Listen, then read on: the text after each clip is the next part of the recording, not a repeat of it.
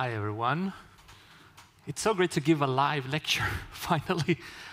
So my name is Victor Galaz. I'll talk a little bit about planetary boundaries, the history behind planetary boundaries, and why they matter, and some new insights coming out from planetary boundaries science. Speaking of systems, of course, and the planet, it all begins here. So the climate history of planet Earth. So this particular slide goes 60 million years back, where we start to have pretty good climate data, and it shows the temperature variability on the planet at the global scale. And as you can see, it's been a very bumpy ride for planet Earth. But then something unique happens sometime around 11,000 years ago. And this is what we call the Holocene, an unusual stable phase in the history of planet Earth where the climate stabilizes. And this is where we have flourished as a species. We've built democracies, we've built companies, we've built conferences, culture, technologies, etc. This is what we used to as a species. But then, of course, what we're doing now is just to move very quickly out of that safe space. So this is what my colleagues call a safe operating space for humanity. Now, the challenge that my colleagues noted is, how do you know that you're moving outside of this safe space? Is it possible to quantify? What are some of the key levers in the Earth system that can tell us about whether we are indeed operating within the safe space? And that's when the planetary boundaries was born as a concept in 2009. So this just shows you a summary of that. So if a boundary is within green, that means it's estimated to be within a safe zone. If you move into the red zone, it's estimated that you're in a danger zone.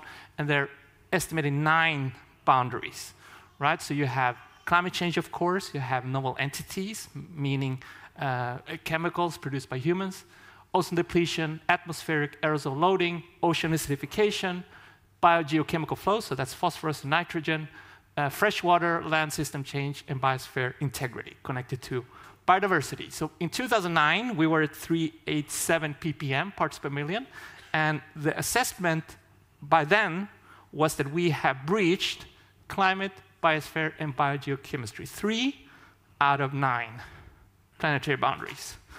Now, of course, science evolves. So 2015, my colleagues did another update, and then we had breached the 4th planetary boundary linked to land system change. So that was the new update. 2022, again, my colleagues, novel entities. So in terms of chemicals that operate within the Earth system was the first assessment just this year. And science moves fast, apparently, because in 2022, again, there was this new update that showed that we might possibly have breached the water boundary, or the green water boundary. This gets messy and complex, and these things interact in ways that we don't fully understand. So I remember some of you, how many of you have heard of Johan Rockström? Clap your hands. Yeah, most people. All right. Yeah. Go, Johan. So I remember, so Johan is my former boss at the Stockholm Resilience Center, and I remember talking to him about these boundaries, and I said, Johan, I really don't get the water boundary. Like, is it a global boundary? Is it a tipping point? Like, what would that tipping point look like? I really don't understand it. And I remember, and he said, so imagine that you have planet Earth, right? So now I'm just going to show it. Think of it as an apple, right? So you have planet Earth. So this is planet Earth. And you have human activity on planet Earth. So I'm going to take... And you very, very slowly start to peel off some of the key features of planet Earth. So a little bit of water, right? So you remove a little bit of water every year. You remove a little bit of forest, right? And when you do that, when you remove forests, you suddenly start to impact on the climate system, because forests emit carbon. And you remove a little bit of biodiversity. So this makes forests more prone to not recover after a fire. So you do that slowly but surely. And in the end, I'm not going to peel the whole apple, don't worry. In the end, what happens is that you destabilize the Earth system. So it's not able to operate in the same way as it has before. it's difficult to define precise scientific values for each of these boundaries. It's extremely challenging. And some of them are not even at the global scale. But that's not the point. The point is that we operate within a complex Earth system where these things are connected, and they undermine the ability of us as a species to flourish. So that's the whole point of planetary boundaries. One tangible example that's not an apple is the Amazon and the Amazon rainforest. This is a video from 2019. You probably remember the huge forest fires in the Amazon. And the thing with the Amazon is that it has been suggested that the Amazon might have a tipping point where you have a combination of climate change together with deforestation, where that rich forest suddenly transitions into a savanna. So you lose carbon, you lose biodiversity, and the livelihoods of millions of people that live in the Amazon changes drastically. It's not a quick process. It's not something that happens from one year to another, but it happens incrementally over decades, and it is irreversible. I think that is a key point. And how is that connected? We know already now that actually we might be approaching that tipping point for the Amazon. There's a lot of technicalities around it. I don't have time to go through it. But we know we might be reaching that tipping point. And when that happens, if that happens, we lose a lot of carbon, right? So there's several of these so-called sleeping giants. So these are the forest biomes of the world. So you have the Amazon, you have the boreal forests, so those are the ones in the northern hemisphere, Russia, Canada, and then you have the permafrost. That's a methane that's locked into the soil. So together, if we lose, or if these sleeping giants wake up due to deforestation and global warming and climate change, you would emit about 10 years of global carbon emissions from those systems. So that's how biodiversity, water, climate, and land use are connected, and they interact in ways that can push us into a very dangerous future. What is interesting to know, so the concept has evolved over time. We know more than we did in 2009. We know that companies are using the planetary boundaries framework. I mean, this is just from one assessment that I've seen, and you will hear more from the next speakers. What I see missing now, and this is also a message for my colleagues, that there's something important missing here, and it's inequality, dimensions of inequality. So this is from an assessment that was made a couple of years ago, and here the planetary overshoot is not only carbon, it's also uses some material. So we can tell that the US population currently is using 27%, or responsible for 27% of overconsumption of our planetary resources. And the US is around, I guess, 4 to 5% of the world population. Next, the EU and the UK. We have the rest of Europe, high-income countries. China, 15%. We talk a lot about China, but actually this is within their size in terms of population. And then, of course, the rest of the global south. So inequality is becoming a major, major issue. There's no way we can talk about breaching planetary boundaries without talking about who's actually pushing these boundaries. Another thing that I think is increasingly important is that it's not only the drivers that push us towards planetary boundaries that are unequal, it's also the impacts. So we very often talk about 1.5 degrees as some sort of safe threshold or limit for global warming. The problem is now, sorry if this is a little bit technical, so on the y-axis you have the percentage of population, and the bars are different climate scenarios. So here, current day, we're about 1.1, maybe even 1.2 global warming.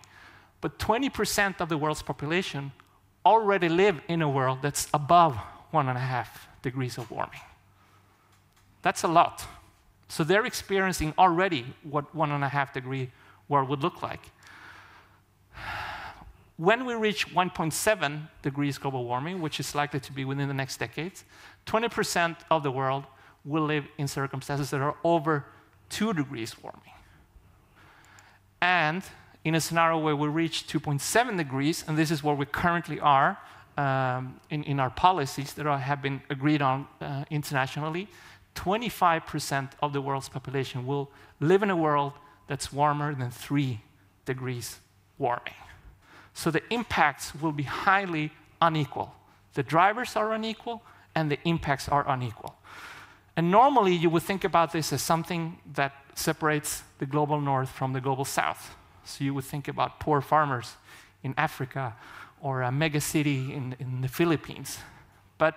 And I think this is an important point, especially being here in Sweden and maybe in Malmö, the fact that inequality is a national phenomenon.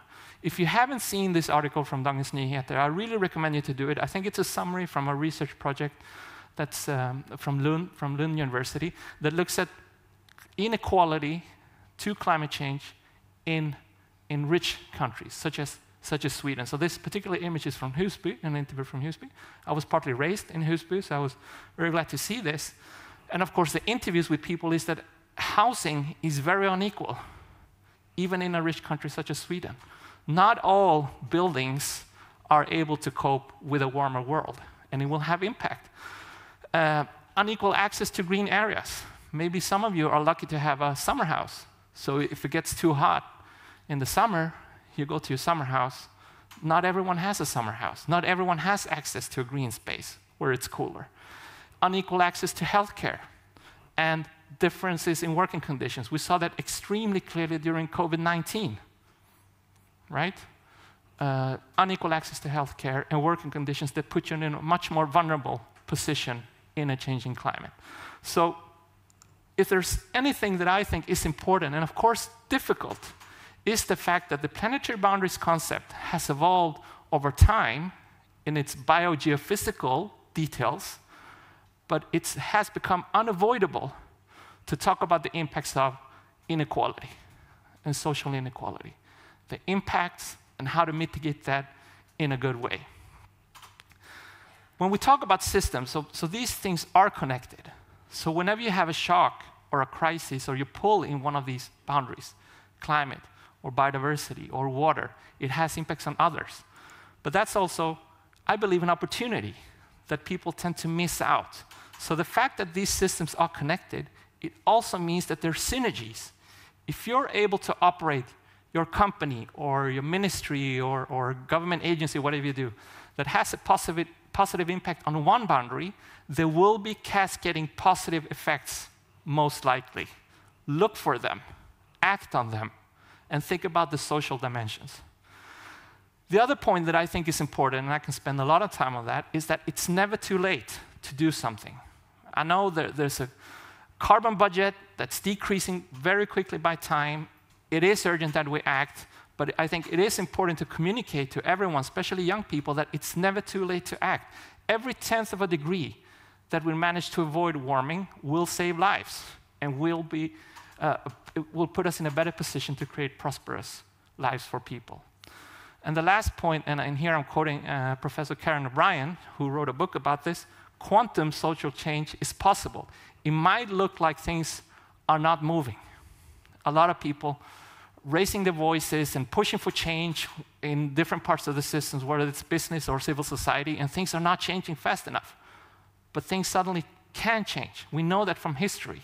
We've seen that before, and we might be at that point now, but it doesn't happen by itself, people. We need to do it. And as a last point, just to wrap up, because I think my time is up, I am a scientist. I care about numbers, but it's not about the metrics. It's not about defining precise limits. To me, it is about creating a prosperous and secure future for all. Thank you.